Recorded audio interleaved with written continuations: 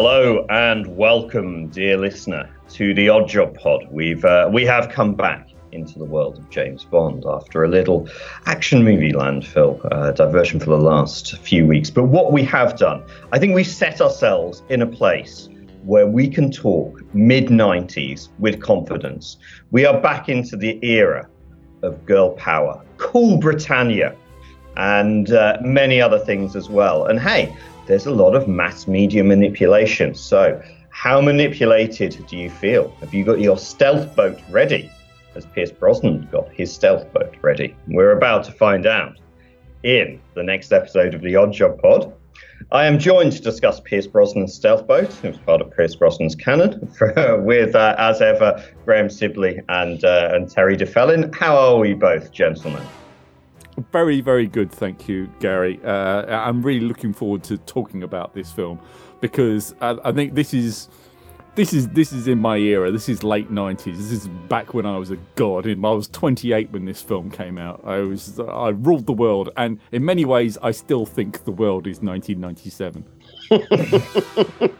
World is not enough. And this is a film I know you have a deep love for, and I'm hoping that discussing it in depth will not ruin that love for you. We will not do a reverse Moonraker with you. No, I mean, I know this movie has flaws.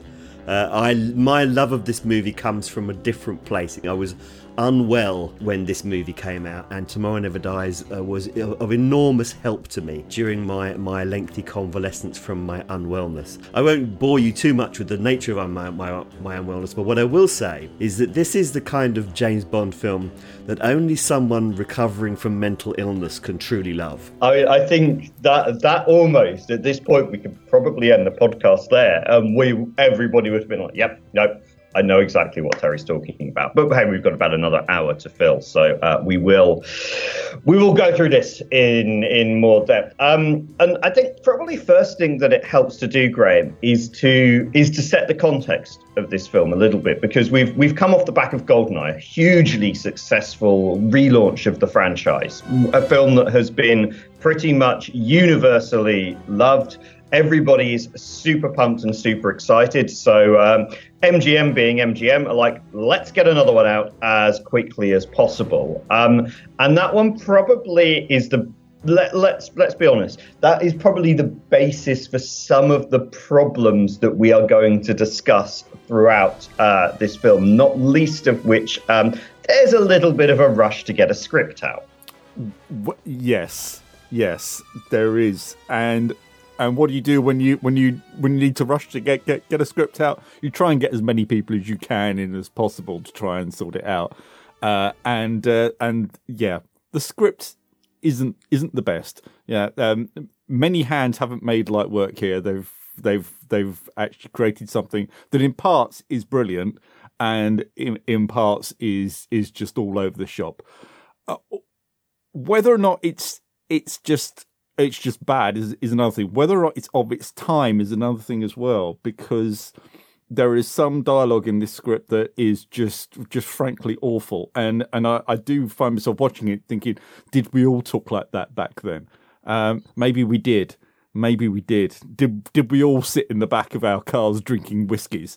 Maybe we did. Yeah, it was a fun time back then. It was before the internet. It was really. The 90s, man. It was a wild time. It was. New Bonds have this with their second film, don't they? It's probably why George Lazenby said, nope, I'm not doing Diamonds Are Forever, and he was right not to. They even got Sean Connery in to do Diamonds Are Forever, and it still honked. But the second films are generally problematic, aren't they? You've got Man with the Golden Gun. That's pretty weak. Now Dalton does okay. He gets License to Kill, but it's very, very different from Living Daylights, and some people don't like it at all. Other people think it's one of the best ones in the franchise. And then, yeah, even going forward, you got Daniel Craig, Quantum of Solace. Look how that one. Another one that was rushed out in the middle of a writer's strike. And consequently is pretty much, it's been almost redacted, isn't it, from the history books, really. And this one, I wouldn't say it suffers the same thing, but it's the start of a decline, isn't it? You got GoldenEye's great. You've got this one, which has flashes of greatness. And then you've got the next two, which are just pretty much garbage. Yeah, it's a sorry decline as well, and I think we will touch on some of the elements that you can see in here. But Terry, as well, the other thing as well that you have within the late 90s, we've talked about this a lot before with Brosnan. GoldenEye did a really good job of bridging that kind of Soviet era into the modern era. And then you're put into a place where you're like, okay, well, who's the villain? And in this case, they end up on a slightly camp Jonathan Pryce as the villain. They do. I mean, Jonathan Pryce, it should be acknowledged from the outset, is a magnificent actor. But he gets this all wrong. I mean, yes, he does not have, I think, the best dialogue to work with, but I also feel that he probably isn't given. Maybe he suffers from poor direction, perhaps. I don't know. Roger Spottiswoode is the director. He knows how to direct successful films and good films. Okay, all right, stop or my mum will shoot. But you know, turn on his. I've seen I've seen a film called And the Band Played On, which was a movie about the beginnings of the AIDS epidemic in the United States, a film of considerable substance, directed by Roger Spottiswoode, and an excellent film. I would suggest that he really should know what he was doing. I know the film suffers from script problems and script disagreements as well, but Jonathan Pryce, I just think, gets his interpretation of this completely wrong. And the film suffers hugely for it. He wasn't the first choice. Anthony Hopkins was the first choice. I think Albert Finney was lined up as well. It didn't do it. I mean, interestingly, Anthony Hopkins was was earmarked for it. Initially, I think he was earmarked for Trevelyan's role in GoldenEye, but they decided to go with someone a bit younger. He turned down Tomorrow Never Dies because he went to do Zorro instead, with Martin Campbell, who directed GoldenEye and turned down Tomorrow Never Dies to go and do Zorro. So this movie loses somewhat to Antonio Banderas and Catherine Zeta-Jones, and maybe that's fair. But I think that hindered with these disadvantages, I'd like to say that he struggles on manfully, but I'm afraid I don't. I think that it's a poor show from his, and he's thoroughly unconvincing, really cheesy. I mean, some of the dialogue that he is given is just really bad, but he just doesn't. He doesn't look like he's got a handle on the character at all, and what he's trying to achieve with this character. Yeah, it's. I mean, if for other listeners, you may want to go back and revisit our World Cup of Villainy, and I think Carver is certainly well down at the bottom. He is nul point, really, from his group, and would not emerge with any credit whatsoever. But yeah, for all that, Graham, and yes, Carver is a very poorly written and probably poorly portrayed villain. The concept is quite fascinating in terms of where they've decided to go. Clearly, somebody's gone, well, Maxwell's not going to sue us anymore. And Rupert Murdoch's probably got bigger things to care about. So let's go in there. And it's funnily enough, like, one of the things that I think you can say about Tomorrow Never Dies is that it's got some bits which are dreadfully dated, and it's got some bits which are quite prescient, because you could probably remake a lot of this villainry now, but substitute Murdoch for Musk, for example. Well, certainly, and if any of the listeners have gone to watch the Knives Out sequel, Glass Onion, which is basically all about an Elon Musk type character, but carried out in a much more successful way than this film is, and I wonder if there is some element of fear that they might be sued by Ted Turner or Robert or Rupert Murdoch in this, and so they perhaps push it more towards the Robert Maxwell type character.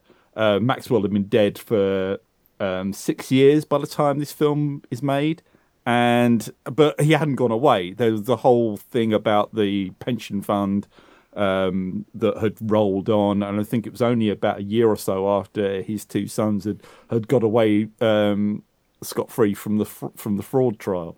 So it's still quite sort of in the forefront of the public consciousness as this comes out. But making satires against the media wasn't anything new. I think this is a few years after Chris Morris's Day to Day, and there's a lot of that in there, isn't there? The whole war episode of that could be sort of like someone must have seen that and thought, let's make a James Bond film out of this. Let's just do this, and wouldn't it be great? So there is that. You got this mid-90s thing of lad culture as well. So there is this explosion of media. There's far more TV channels than you've seen before. There's magazines coming out all over the place. The internet is just starting. It's really, really fledgling. I think I'd probably just about got an email address in 97. So things are changing. And it's interesting about that sort of like whole sort of explosion of media, because there are so many sort of big TV names now in little sort of like bit parts, in little extra roles. These aren't cameo roles; these are extra roles. These are them just coming out. Like Hugh Bonneville is there, isn't he? As like, you know, Mr. Downton Abbey and Paddington's foster father. He's there in this film, and Downton Abbey's creator Julian Fellows is in there as the Minister of Defence, isn't he? He's in there, but there's loads. You can just pick them all out, can't you, throughout this whole film? I'm with Terry. I mean, the Jonathan Pryce comes at this. I don't sure if he comes at it from the wrong angle, but he's obviously not directed well enough, and the script just doesn't suit it. He's just, I suppose, what they're trying to introduce is a new kind of Bond villain, but it just doesn't come off. It just there isn't the menace. The fact that all his henchmen seem to look like Butlins employees, going around like a printing work, and they're oh great. Now, why are you really fighting this much over someone in a newspaper printing workshop? I mean, not really. I mean, this is not something to die over, basically. So, yeah, I mean, those sort of things you should never really look too hard at in a Bond film anyway. But yeah, I think it tries to bring in things that are important in the mid-90s. So yeah, media is one of those things, and especially that sort of media culture, celebrity culture is just really just kicking in. And so yeah, it brings that in there. It brings that in there as the sort of as the villain of the piece. But really, it has the villain of the piece there anyway. You know, you've got a stolen nuclear torpedo. You've got an arms deal that they bust. Proper James Bond stuff. And in the middle of it, you've got this basically news editor. Actually, Jonathan Pryce does a great job of being someone who runs a newspaper or a media group. I mean, you have. Yeah, he's fine at that. Is he a Bond villain? Of course he's not. He's completely unconvincing at the end when they have their head to head, because you just don't expect it. And of course he's sort of let down by the fact that he's got a weak henchman as well. Usually, if you've got a weak villain, a good henchman can save you. But I mean, Gozzotto, he does a fairly good job of being the hired goon, but that's all he is.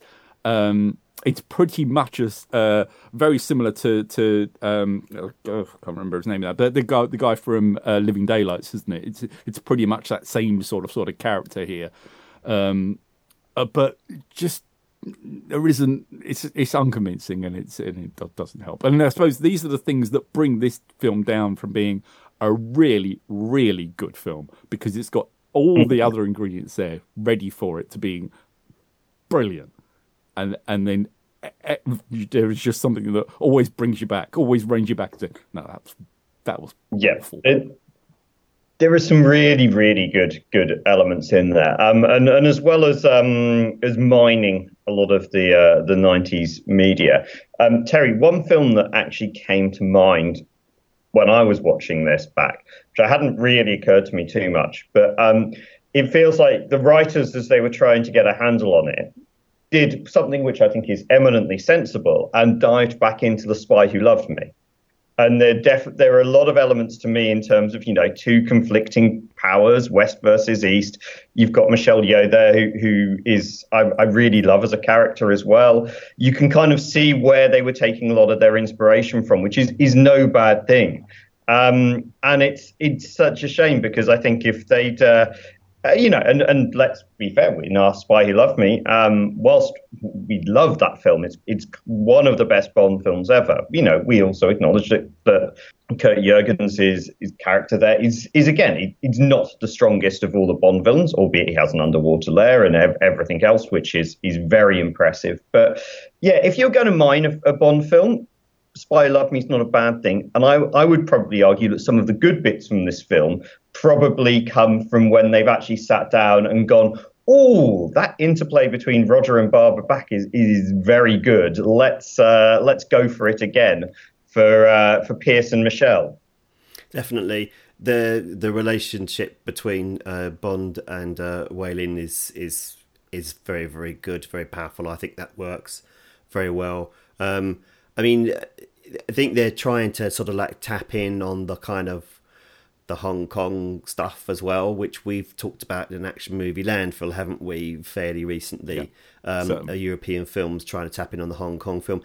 One of the earlier iterations of earlier versions or previously submitted scripts for this movie was actually set in Hong Kong around the time to coincide with the handover to China. But it was dismissed because that it would have happened by the time the movie was due to come out, so they didn't go through with that. But I wonder whether or not that legacy is sort of like that kind of high action Hong Kong style karate stuff, and bringing in Michelle Yeoh, who is an acknowledged great in that field, and an excellent actress and a superb action actress, and yes, probably, to my mind, better chemistry between Pierce and Michelle Yeoh than Roger and Barbara, if I'm being honest, because I think we've probably, acknowledged that as much as we love The Spy Who Loved Me and as much as we love Barbara Bach, she wasn't necessarily the strongest actress, and maybe that chemistry wasn't there. So I think in that respect it works a lot better. And yeah, if you're going to, if you're in a rush to make a new James Bond film, then it is, we've seen before how they will go back to the well. Goldfinger or frequently has been remade, as we've discussed. And yeah, there are other classic popular Bond movies that you can mine. Spy Who Loved Me, clearly. I mean, yes, not an underground and not an underwater layer, but a overwater layer. That works. And it works. It was a clever idea. Big giant stealth boat. And it's a great looking stealth boat. All right, yeah, all right, yes. It's what did we say it was? It's a submarine above the water. Yeah. No, wait. Stealth boats exist. No. They're called submarines. Yes. No, but this one doesn't go under anyway. So it's worse than a submarine. But it's a fantastic, it's a great design. It's proper James Bond, that stealth boat. At the moment you see it, you go, oh, that looks like a proper authentic James Bond thing. That stealth boat actually existed. It was built in the mid-'80s by the US government as a prototype because they thought stealth boats were going to be a thing. Then someone pointed out that stealth boats had already been invented and they were called submarines, and so they never built any more. And so basically they tried to flog it, and no one bought it. So it was scrapped. It was sold for scrap in 2012. Yeah, that's the story of the stealth boat. I'm kind of surprised it wasn't picked up by a Russian billionaire before all of this Ukraine nonsense happened. Well, maybe it would have been. Maybe it would have been. Sorry? Maybe they scrapped it too early. If they, it could have been like zipping across the Caspian Sea right now, couldn't it? Yeah, or seized in a Hanseatic port somewhere. Yes, yeah, that would have worked. Yeah. There's traces of Thunderball in this movie as well. I think also there's the setup is quite similar to Thunderball. It's leveraging nuclear weapons in order for huge financial gains. It's not quite the same in that they're threatening to actually. But yeah, it is. No, I think it is quite similar. They steal a nuclear weapon. It's part of a broader play, but it's still, there's bits there. So they take a bit of Spy Who Loved Me, they take a bit of Thunderball, and they put it together. And actually, they put together I think, a nice tight package of action sequences and with a bit of exposition in between the action sequences to move the story forward. And actually, in that respect, it works really, really well. The subtext, if you want to call it that, of the media baron and media tycoon, to be honest with, the scriptwriter worked for Sky News, he worked for CNN, and that's where the idea came from. But it's not. But it doesn't mean anything, though. It's simply backdrop. Yeah, there's no meaning behind it. It's not trying to tell you anything. I think the problem is I know what you were saying, Gary, about how prescient it seems, but in many ways, for me, looking back on it, it looks quite naive. It looks like it's not really. It's like looking at these people and thinking, "Oh, look at these people control everything." If Jonathan Pryce had this role written for him in the same way that that Le Chiffre was written for Mads Mikkelsen and was directed in the same way. If he was in that position because he was in fear of a bigger organisation because someone was going to come after him, or that he was actually on the real precipice. He had a lot of power, but his life was in danger. Like Maxwell, because that's why he ended up dead. Because he owed people lots and lots of money, and stole lots of money. So if you and everyone knew that. So if you add that level of jeopardy there, all right, it makes the film perhaps a little bit more complicated, a bit more intrigue. But that would have given this film so much more. Yeah, his motivations for going to such extreme lengths, his plan isn't to blow up the world, but his plan, if his plan goes wrong, then one of the byproducts of it will be blowing up the world. It's an awful lot to risk. There's an awful lot of moving parts to his plan. Any one of them goes wrong, the world gets blown up. So for him to go to those lengths just simply to make more money does seem just sort of somewhat unconvincing. And Graham's right. If there'd been an element of desperation, we get a bit of insight into Carver. At the end when they during the stealth boat fight sequence in the climax, they capture Wei Lin, and Gupta says, "Well, why don't you just kill her?" And he says, "Oh, I need an audience. It's who I am." So you get a bit of insight as to what's motivating him. He's mad, as Bond says. You really are quite insane. But I don't know whether or not that's enough. And I don't think because the character's not fully rounded, because it's not really very well acted, it's not convincing. And I'm just simply not. I'm not buying that kind of nonsense from him. Stromberg I can get behind because he wants to build an entirely new civilization under the sea. Drax I can get behind because he wants to build a whole new civilization. That level of megalomania I can get behind. Yeah. But I want media rights for China. Come on. That is naive and dated, frankly. Yeah. That just doesn't hold up. I watching that, it was one of the elements, and maybe at the time you might have felt a bit differently watching that film, given the time it's at. But that's one bit that dates very, very quickly. I also thought, he could have probably just waited a few more years and invented Twitter, and then he would have brought on the entirety of civilization. There's your big flaw in your plan, Elliot. The other thing that I really that was almost a problematic thing for me that leapt out, which is quite rare, because you've got a wonderful opening sequence, and then you get into this bit where you're like, oh, okay, this is interesting. And then to me, it commits one of the most cardinal rules of a Bond villain, which is pretty much never reveal the motivation within the first frame, because the really good Bond films are ones where Bond is trying to catch up and you're trying to figure out what's going on. You probably know a bit more than Bond does, but everything in there, and it's like, okay, right, I see where this is going. Okay, I can probably at this stage walk to the fridge, crack myself open another beer, and I'm not going to miss too much within here. And that to me is probably one of, I don't know, out of everything, and there are lots of problems, that to me is almost one bit where I'm like, oh, yes, you've watched a lot of films, but have you watched a lot of films in here? Because this is not how you write a Bond film. And there's many, many problematic elements. I also wanted to pick up as well from what I think, Graham, you said in terms of hench, that imagine if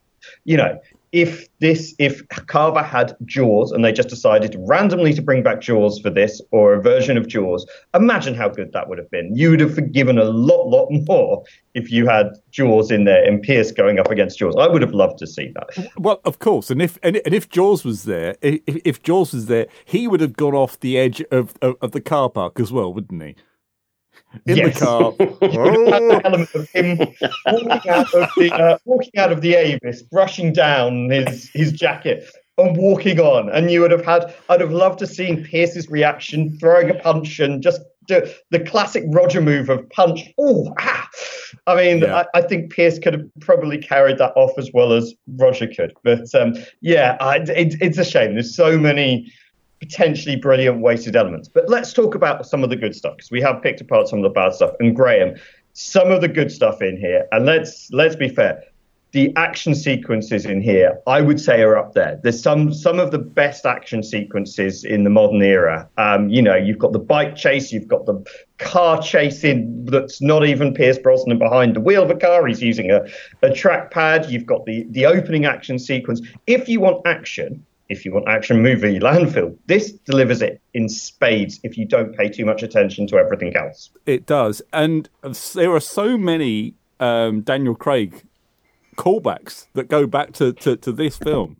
The bike chase on through the town looks a lot like the bike chase at the start of Skyfall, doesn't it? Of course, Brosnan drew the short straw, because obviously he's driving this bus of a BMW bike instead of a lovely dirt bike that Daniel Craig gets. So that gives it a lot more action and a lot more impact, whereas he's just trundling along on this basically tank with two wheels. But the whole comedy scene with him of him and Michelle Yeoh switching positions all the time, and that adds just so much more dynamism to that whole sequence. So you forgive the fact that they're on this awful machine, but that does give it a lot more. There is some ridiculous stuff with the helicopter, but yeah, fine. It's a popcorn film. It's fine. I can go with that.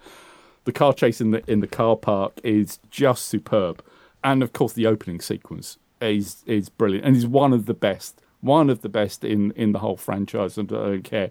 I mean, that's another shift as well, because of modern technology, people are used to mobile phones, so there is this whole thing of Scooby Gang now. There is this whole M is on the mission as well now, and it's also as well, you got the Royal Navy involved, so that adds a whole new layer to things. Bond is now working in a bigger picture, not just one man in a field on his own.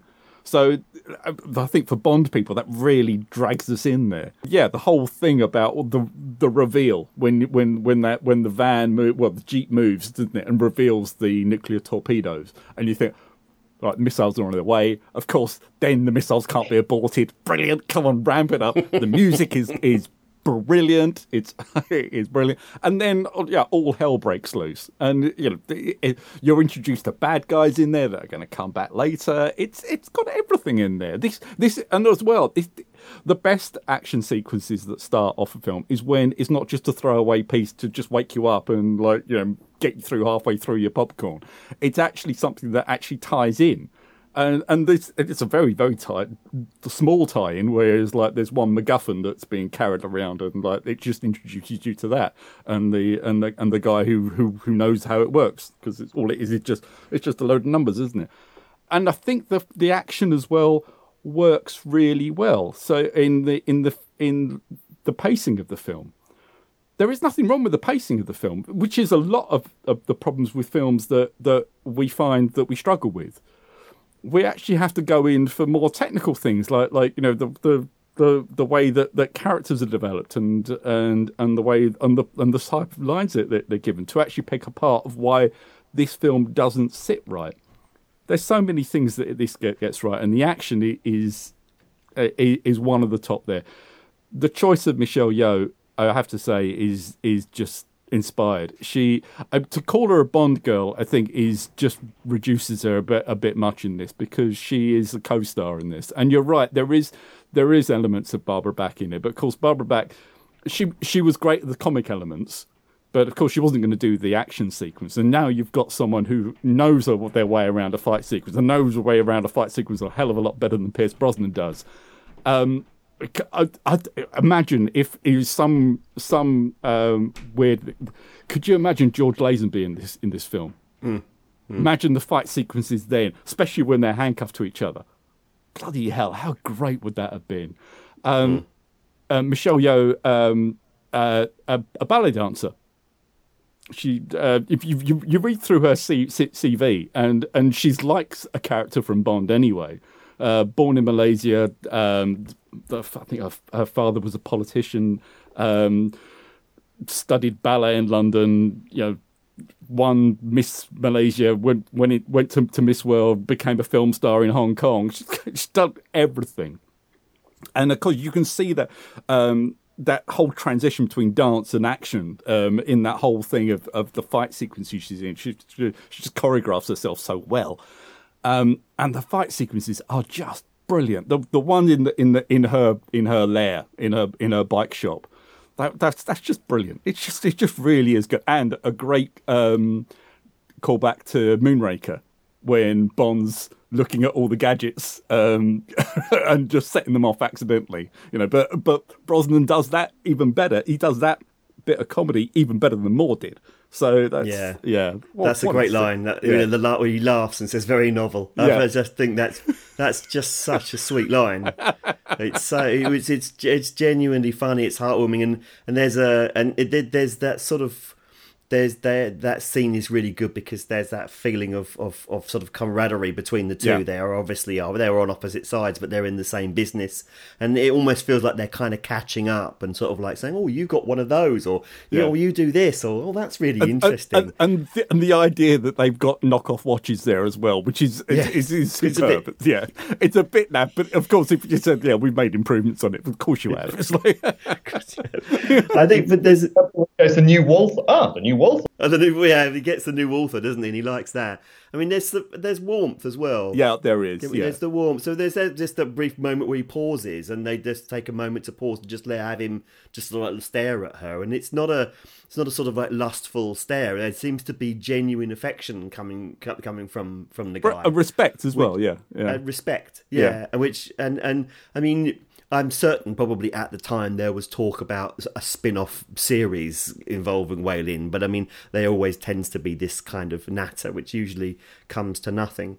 If I can just reference the car chase, because I mean the novelty of deciding to have a car chase in a car park in Brent Cross. I mean, I think it took them 3 weeks to film that. And just the clever idea of saying, well, let's just do it, with the backseat driver thing, and we'll have the callback in the cold open, and the backseat driver using a trackpad. The film has established itself, its tone, the kind of movie it's going to be. We, the audience, are ready for that kind of car chase with that level of nonsense by the time it comes, and the fact that the BMW's got all the necessary gadgets to meet the specific challenges that come up in that car park, as if he knew he was going to go to a car park in Brent Cross and have a big car chase with a bunch of large men in blazers. But the mot juste is Pierce's expression as he manages to engineer the car into the Avis thing, and the look on his face is like Kylian Mbappe when he finally finishes off a flourish. I mean, it's incredibly French. It's precisely the sort of thing that will lose France the World Cup, in my opinion. But that quest for utter perfection, and it was just such a lovely moment. And these are the things. This is the thought that is being put into this movie, into these moments, and that's what makes the careless aspects of it so unforgivable. It's just these. You get the action bits absolutely almost spot on. You get the humour spot on. And this, for me, is what lifts the movie and why I enjoy watching it. Yeah, it really does. There's so much to enjoy if you do just kind of switch off and allow yourself not to get too stuck into it. There's a couple of other lovely bits just to almost follow on from what Graham said. One just small little bit I genuinely love is the yes, a fight sequence in a paper printing press is never exactly going to set the pulses racing. But the bit where Waylon is just walking down the wall and just gives him a wave, it's just perfection. They've got that, and it's one of those bits where, and I think Brosnan is an interesting Bond in how much you can see of all the other Bonds put into him, but that is a pure Roger moment within there. And you could see that being transposed into any of Moore's films, and just the little wave, and you can just see the raised eyebrow coming up as he then darts into somewhere else. That's brilliant. The other bit that I really like, again, in Waylon's kind of little workshopy lair, is it's the first time where actually Bond seems almost a little nervous in that. There's a little bit of kind of like, when Bond normally is kind of with the female character, and he's been trying to be the alpha male quite a lot. And then all of a sudden he walks in and he's like, okay, I think I may have underestimated you even more here. And I'm slightly out of my depth here. And there's almost an element of that, like, just briefly comes to the surface of the bumbling Hugh Grant type of character that just surfaces a little bit in that and comes back down. But it's perfectly pitched. And you've just got Michelle Yeoh just like standing there and just grinning as he basically sets off chaos around the place. Those are wonderful bits. And, some of the bad Bond films have those elements which redeem it. The good Bond films have those little bits that lift them up, and I'm with you, Terry, as well. There is elements of this where they've got some of the details so absolutely perfect, and it's frustrating because you can see what this film could have been. Let's talk about one other really, really good thing about this, and probably I'm going to say the best thing about this film, and one that even the haters.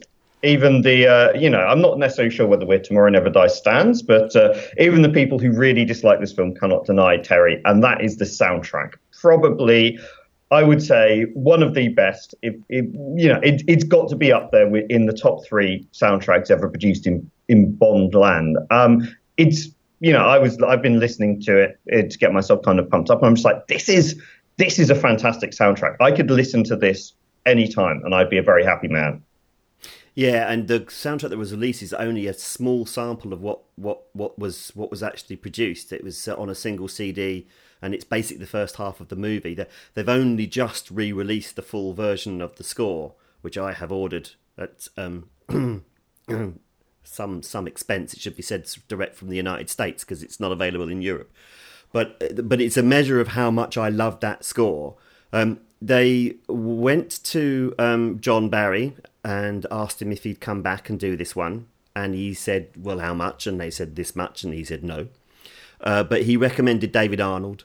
When you think about this soundtrack, you also have to think about the album Shaken and Stirred from a year before, which I'm sure you guys are familiar with, and that's the cover versions of James Bond songs and some themes by various artists produced by David Arnold.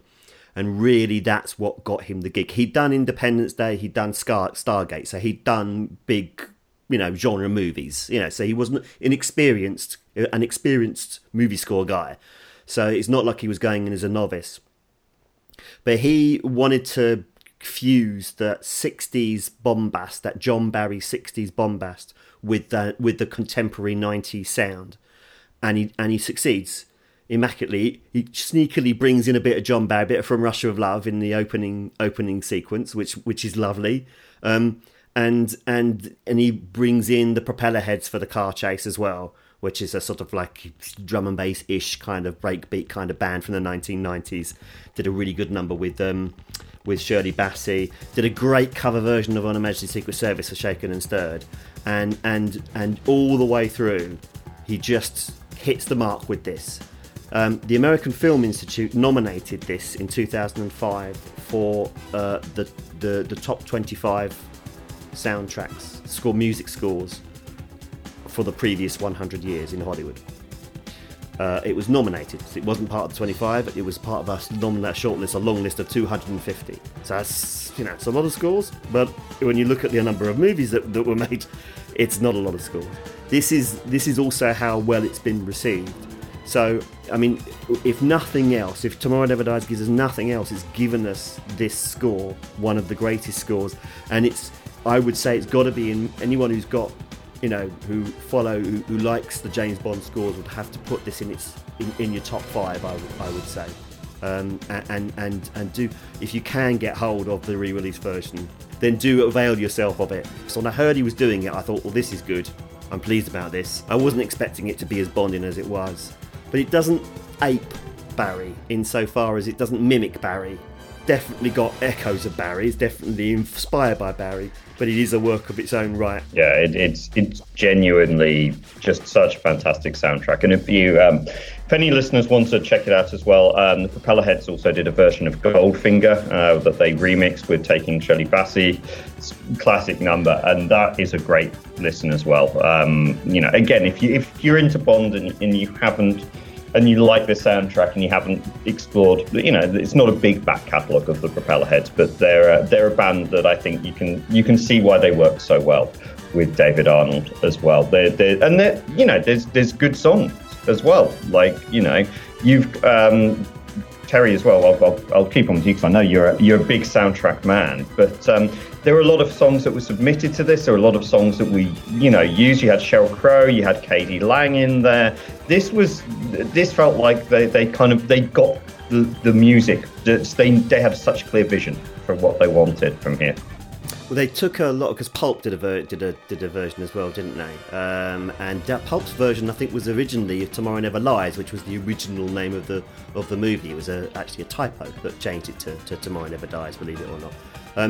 But yeah, so I mean, K.D. Lang's song is weaved into the score, and I quite like Sheryl Crow's song. I mean, I appreciate that it's not for everyone, and I know they kind of went for her because she was quite a big name. But I actually quite like it. I thought it ticked the boxes. I am a soundtrack guy, but Graham is the guy who went to the Albert Hall for the live performances quite recently. So he's a soundtrack guy as well. I mean, I'm happy that you come to me on these things, but I'm pretty certain that Graham also has opinions on the music of this film.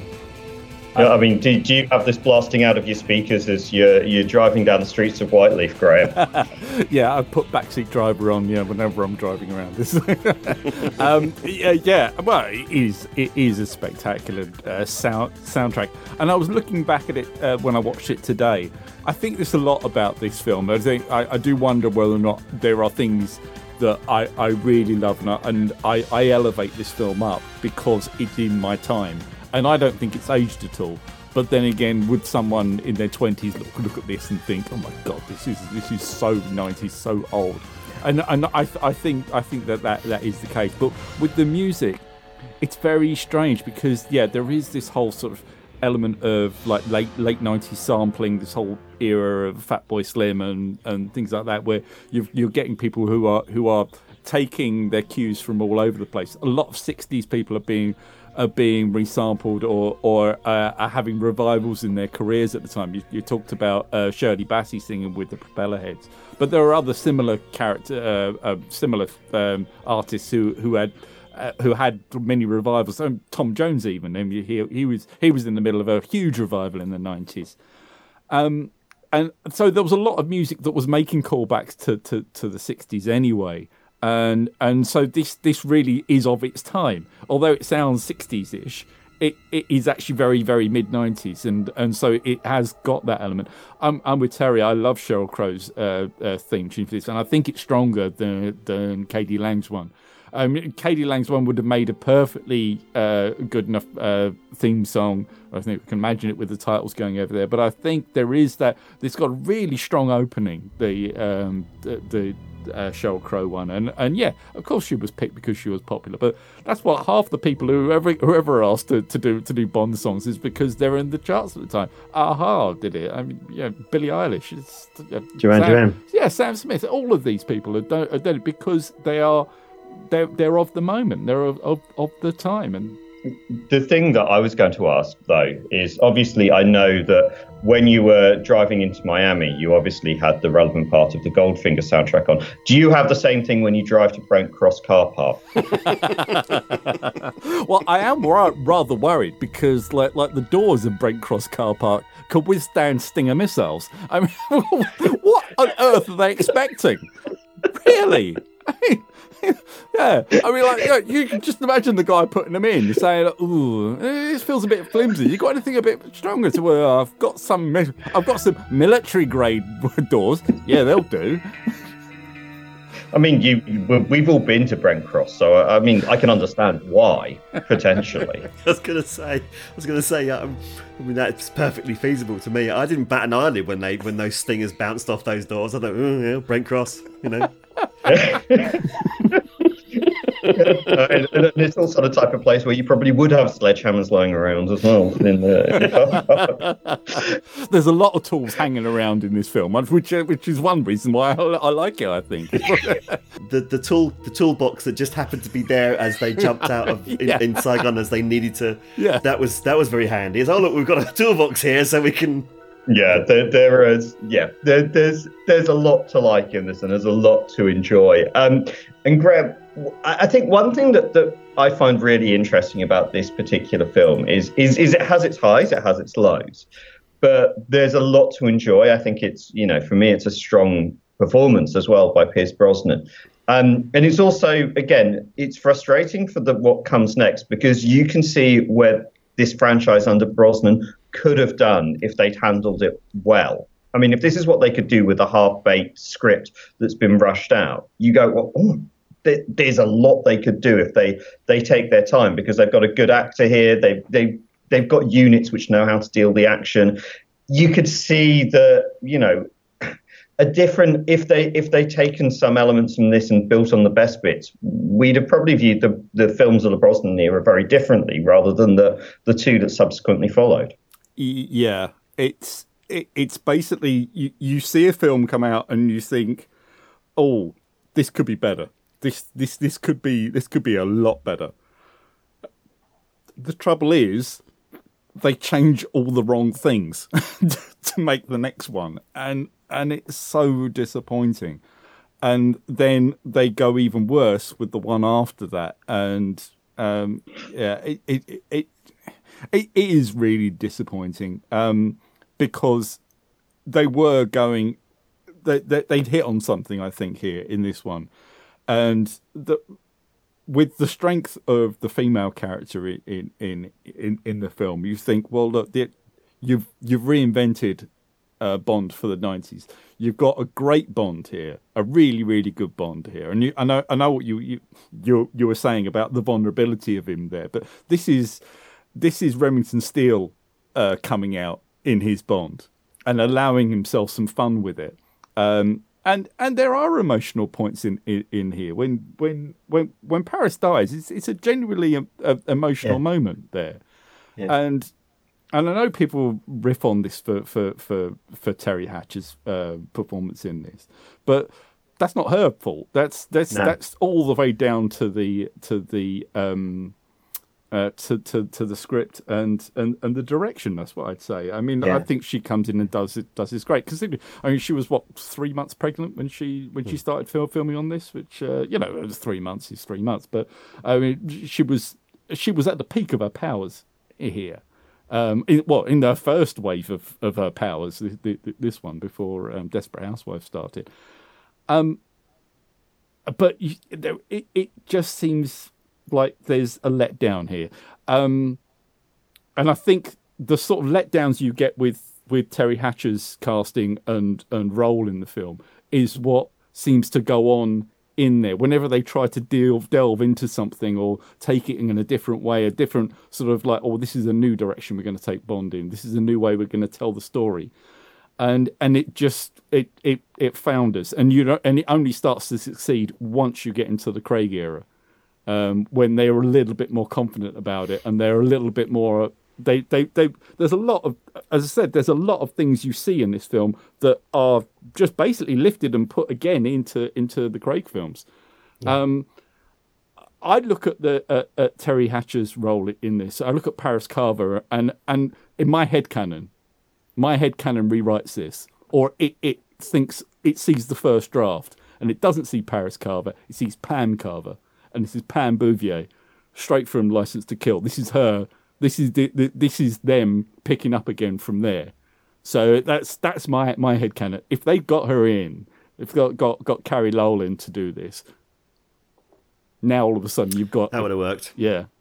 But, I mean, yeah.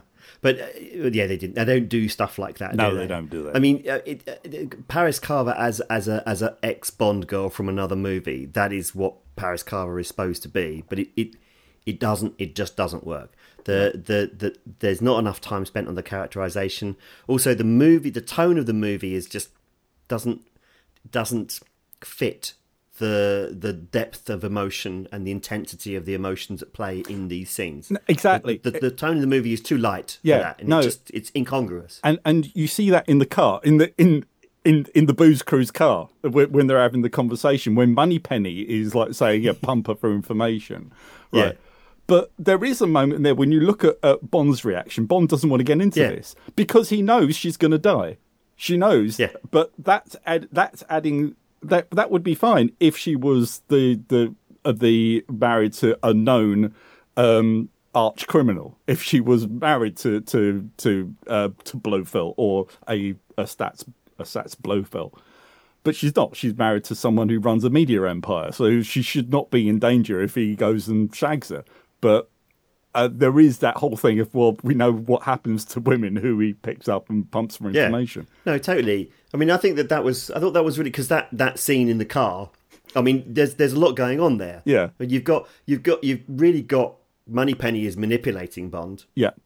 She's in control of the relationship for the first time in the entire history of the franchise. Really, I think at this point she has the upper hand. In this, she has the power, and it backed up by the fact that M is sat there, mistress of her domain. You know, she's this is a working day. You know, they're in the middle of a massive crisis. And how's she handling it? She's sitting in the back of her Bentley drinking scotch. You know, I mean, this is how much in control of the situation it is. There's a strong messaging going on. There's a lot telling you about the role of women in James Bond, and we see this in subsequent James Bond films about the role of women in James Bond films and the power that they have, and Judi Dench and M's character says a lot of that. But that's not what I want to talk about. You can see that he is not happy about seeing Paris again. And then when we then follow it through, and again, it's poorly written, the dialogue is too melodramatic and unconvincing. This whole, did I get too close for comfort? It's just like unconvincing dialogue, unfortunately, not things that people say. And it was hardly bad. But the tragedy behind the relationship is that the reason why he left is because he knew that she was going to die if he stayed with her. And now he has to go back, and there's every chance that she's going to die anyway. And that's the tragedy behind it. And he's sitting there, when he's sitting there with his gun, knocking back the vodka, he's numbing himself for what is likely to be a dreadful, dreadful reality, which of course happens. And there's an intensity and an emotional intensity to that which just doesn't sit in the rest of the movie, because the movie is much, much too light and those scenes are not handled skillfully enough. You take those skills, just like Graham said, taking 10 years into the future, into a Daniel Craig film, they work perfectly. In this movie, they just don't fit, sadly, and it's a real shame, because it's a waste of good acting. And Terry Hatcher was arguably the biggest star in that film at that time. And I think this is where we're kind of getting to some of the crux of this particular film, in that actually the ideas, everything that was probably in a conceptual stage for this film is probably spot on, but the execution lets it down quite frequently. And it probably, if MGM hadn't rushed it, you do wonder what they could have done with another 6 months or about 3 more months worth of script development in there, going back in, refining some of those elements within there, because the script was rushed because they discarded the Hong Kong draft. You can see where they're trying to go. And I think, sometimes you can see where Bond films that don't work are trying to go, and you go, yeah, that was never going to work. This one, you can I think this is the frustrating thing for me. You can see what they were trying to do with this, and they probably needed about another 6 months of pre-production. And then I think you would have probably landed up with a really, really strong entry. Maybe. One of the reasons why the film works is because it's light. And it's quite funny, and I don't know whether or not they would have been able to even the tone out and to make that work. I do want to just quickly say, of course, that sequence does then lead on to one of the best scenes in any James Bond film ever made, ever. Are you looking at this from Stuttgart, yeah? Yeah, let's dwell on this for a minute. You've had your rant, Terry. Now let's have your love for Vince Chiavelli and the brief appearance of Dr. Kaufman. Well, it's just an immaculate scene, really, isn't it? I mean, it's not expected. Vince Chiavelli is a very, very different kind of actor. Was sadly, he's passed away. A different kind of actor, and he's this. We were talking about in another podcast that I was doing last week, actually, with Graham, unsurprisingly, about vaudevillian aspects of it. And there's a vaudevillian quality to Vince Chiavelli's to Dr. Kaufman, but at the same time, he's just like thoroughly evil and very, very dangerous. He's done an unspeakable thing, and yet he's playing it with he's funny. And he's terrible. He's also ghastly. He's grotesque. He's an utterly grotesque character, and you can't help but marvel at it. And he captivates you in that sequence. And the matter of factness, the sort of like professional embarrassment of having to ask him if he would be kind enough to sort of like open the door to his car before he shoots him, and it just works really, really well. It's chilling and grotesque and glorious, and he's utterly charming, isn't he, Graham?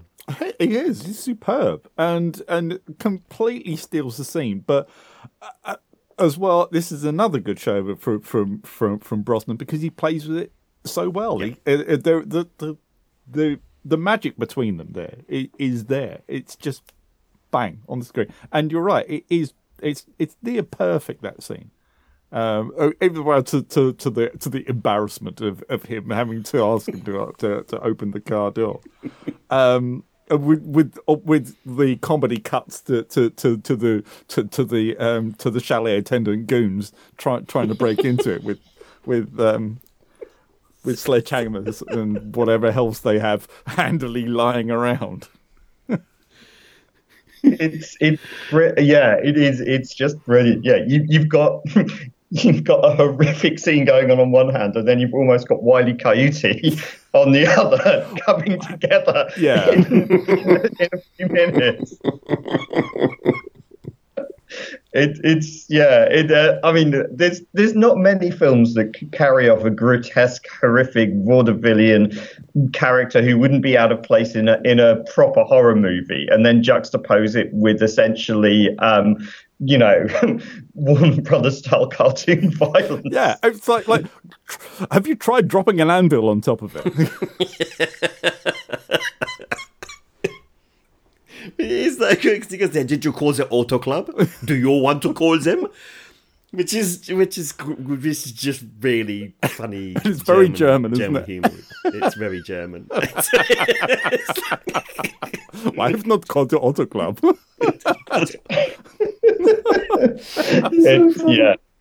It's you can take that, and I think that is ranks up as one of the best scenes in franchise history, just for pure comedy. And Graham, one thing I was going to touch on with both the comedy and the drama in here.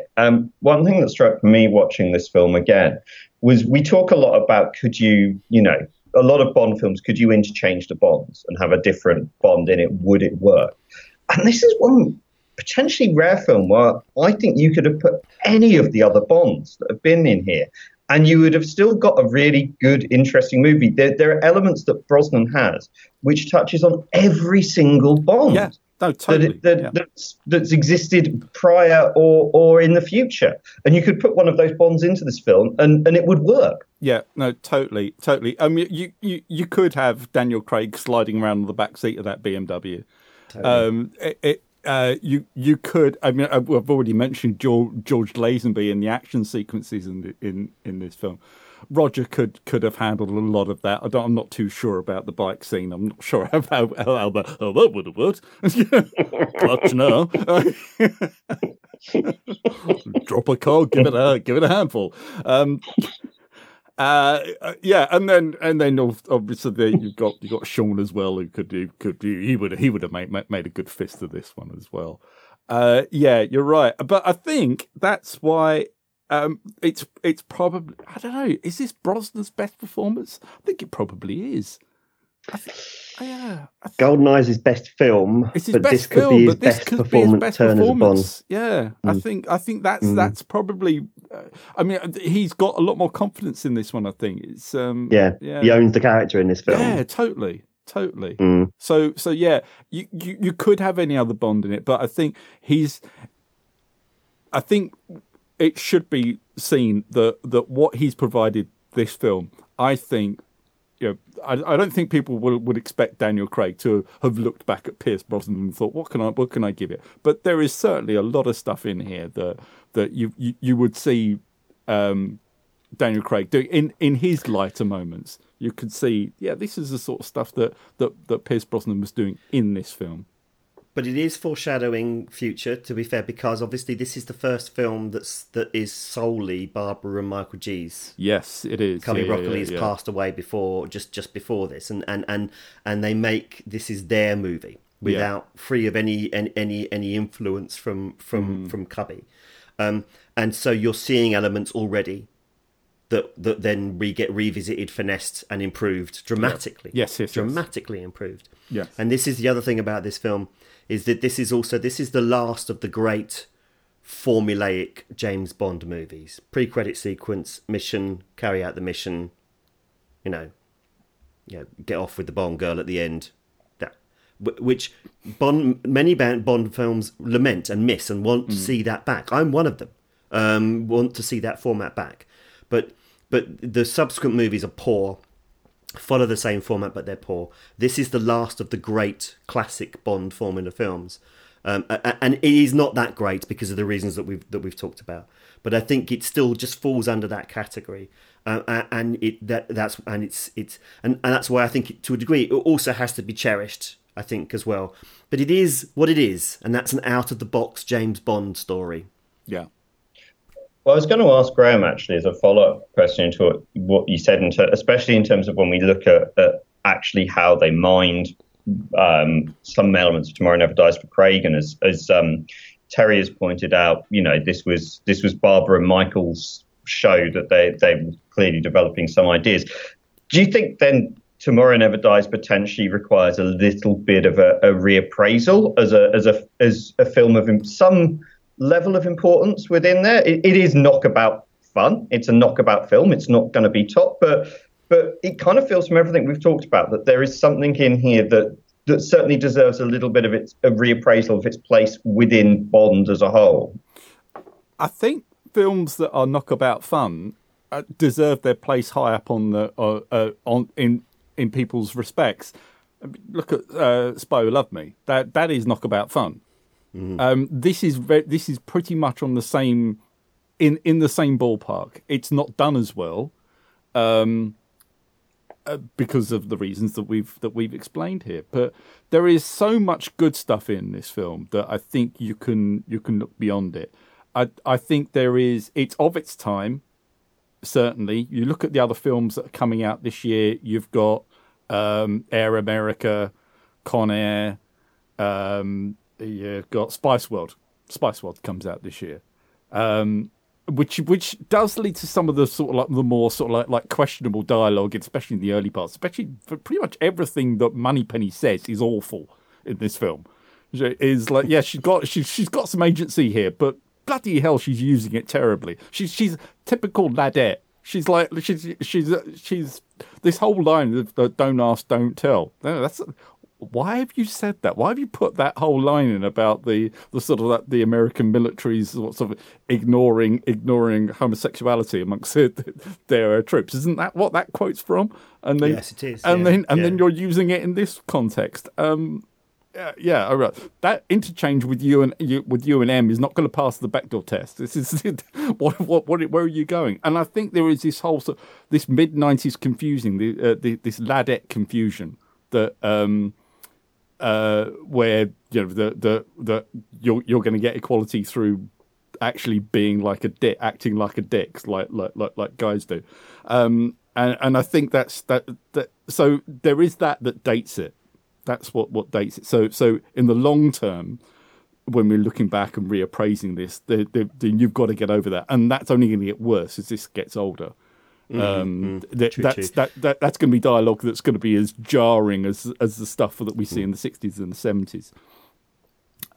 As far as reappraising it is concerned, there is so much to enjoy about it, and I think I could see this film easily being something that even big Bond fans could have only seen once or twice and never revisit, because they just don't feel that they like the Brosnan era, or if they do, they think it begins and ends in GoldenEye. But I think if you like GoldenEye, I really, really do think that this is worth revisiting. And I think even especially if you haven't seen it in about 10 years, I think you will get something out of it. And I think if you enter it with just the same approach that you approach films like Spy Who Loved Me, then I think you're going to get a lot of enjoyment from it.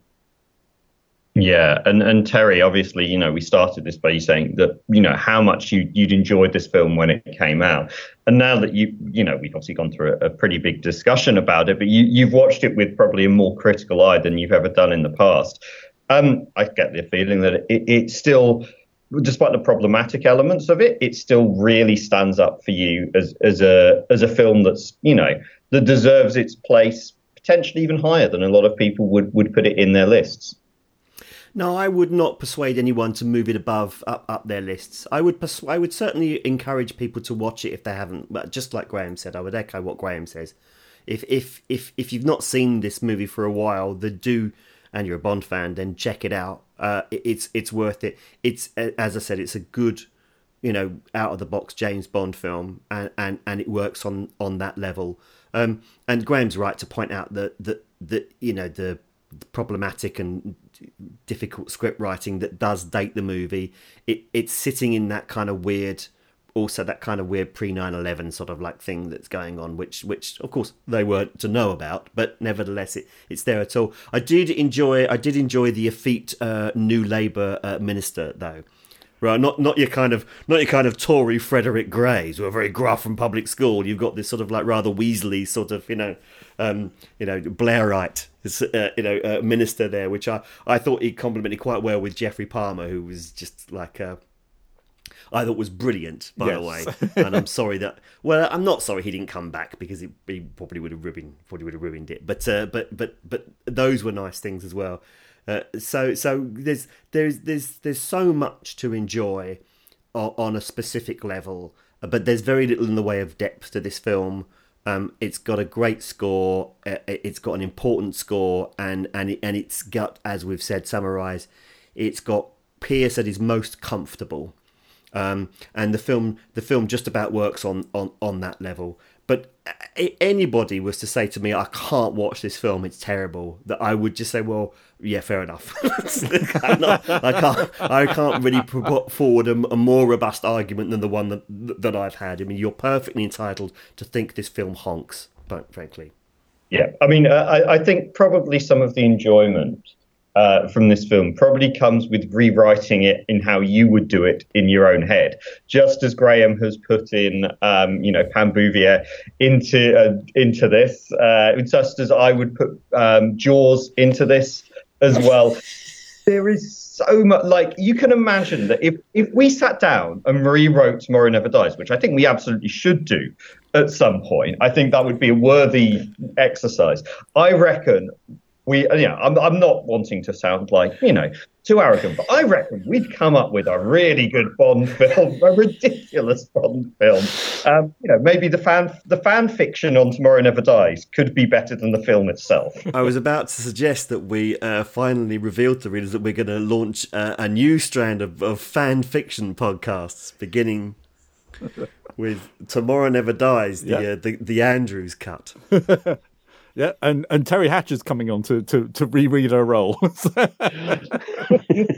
that would be lovely. I mean, let's say, listeners, you'd watch the shit out of that, wouldn't you?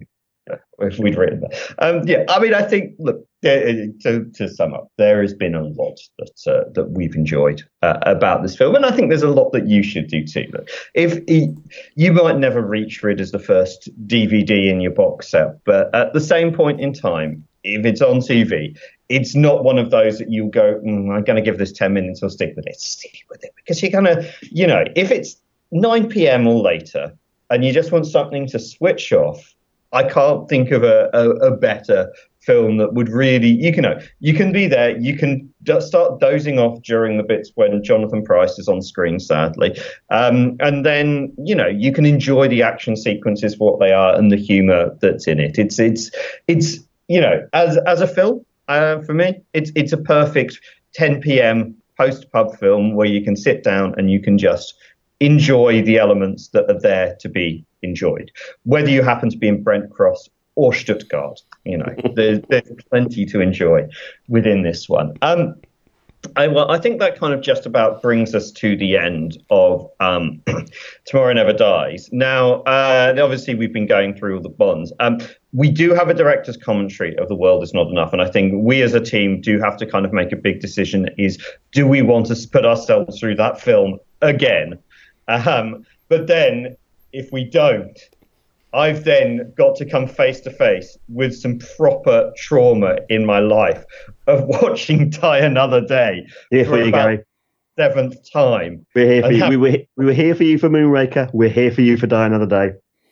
Yeah, I might need a lot of support to get through this. Yes, having done my dissertation on Die Another Day. And actually, looking back on it, I should have probably done it on Tomorrow Never Dies, because there is a horrific amount of product placement going on in this film. An absolutely horrific amount. And I would have had a much better time. I could watch this film 37 times in a row, and I'd probably be fine. I can watch Die Another Day 2 times before... Oh, good Lord. This is going to be a challenge. But I think, if nothing else, that has brought you up to the place where you're like, no, I'm tuning in for the next one because I want to hear a man audibly have a proper breakdown on air as he relives the trauma of his 105th time of watching Die Another Day. And I mean, if that's not a selling point, I don't know what is. In the meantime, if you want to watch World Is Not Enough, go back to our director's commentary. You'll be able to find it in the backlogs of there. Are you, Graham, Terry, are you looking forward now to Die Another Day? I'm looking forward to getting out of the way. Graham? Yes. I think it's going to be quite cathartic. I think it's going to be terrible, Graham. Oh no, I know it's going to be terrible. I watched it. I have watched it. Remember, in the last year or so. So yeah, I mean, it does seem very fresh in the memory to me, even though it was probably a good 18 months, probably 2 years ago now. Yeah, it's it honks. Absolutely honks. I think in the spirit of Die Another Day, the first half of our next podcast should be absolutely the best podcast that we've ever done. and then at some point we should just give up and just swear at each other and at the listeners for the remainder of it. Right. Because that's the best way to reflect what Die Another Day actually is. I think we should record it over about the space of about 3 or 4 hours, and I think we should just have a full bottle of scotch in front of us and try and get down as far as we can the whole thing. And by the end of it, we will probably get to where they were by the end of that film. We are not. This is not. We are not going to find any diamonds in this, are there? There's nothing to enjoy about this. God, no. I'm thinking about things. I'm already. I'm thinking about things I hate about this film, and it's not even the bits that are the most obvious things. This is the thing. What makes a good film and a bad film? What is a good film is the little things that make you forget all the big things. And this is what Tomorrow Never Dies has. It's got a lot of little things that makes you forgive a lot of the other stuff in it. Die Another Day has nothing like that. All the little things you hate, and the big things you hate even more. It's just full of hate, hate. I'm going to enjoy this. This is going to be because I'll be chatting with you guys about it, and that will make it fine. We're going to work through it together. We are. Work through it together, Gary. Yeah. It'll and we'll come through it. And I agree with you. Let's get the scotch on and make it. But not you, Gary, because it'll be in the morning, I should think. So no scotch for you. I'm getting the scotch on. I'm recording this. It's currently 9:40 a.m. in Australia as I record this, and I think that's a perfectly reasonable time to be cracking open the scotch when watching Die Another Day. Because just as I find it very hard to watch both Exeter City and Sydney FC sober, but for very different reasons. This one, I think I might need. I mean, to be honest, I might actually just sit through and start making. The one thing that might get me through this is sitting through Die Another Day and making notes of a drinking game. That every time something dreadful happens within there, you take a little sip of scotch, and by the end of it, I mean, I'm just basically going to be. The podcast is next podcast is essentially going to be us finishing it as Rhodey Birkin QC. We're going to be there just essentially going Ice Palace. Very, very drunk. I'm an enormous invisible car. The whole plane was on fire. This man in his odd iron suit had entirely changed his face.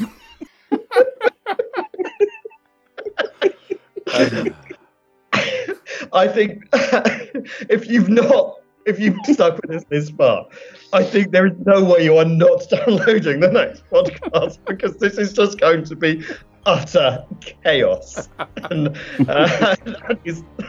that's the way we like it. Thank you very much for sticking with us. I do hope you enjoy Tomorrow Never Dies. If you haven't subscribed to us and this is your first experience of the Odd Job Pod, as I say, please go back in and enjoy the rest of our discussion around Pierce Brosnan's canon and many other things. You can obviously subscribe to us through all the usual podcast platforms. We have various bits of social media, although until for how long, who knows? I mean, essentially, Elon Musk's going to start World War III by firing a missile at China at some point from a stealth boat. That's absolutely guaranteed. We know this is going to happen. So, enjoy Twitter while you can, people. It remains for me to say, as ever, thank you very much to Terry DeFellin. Thank you very much for Graham Sibley. Thank you, dear listeners, for enjoying and enjoying our preview. I think of the next one, which will be Die Another Day. Until then, goodbye. Goodbye. Goodbye.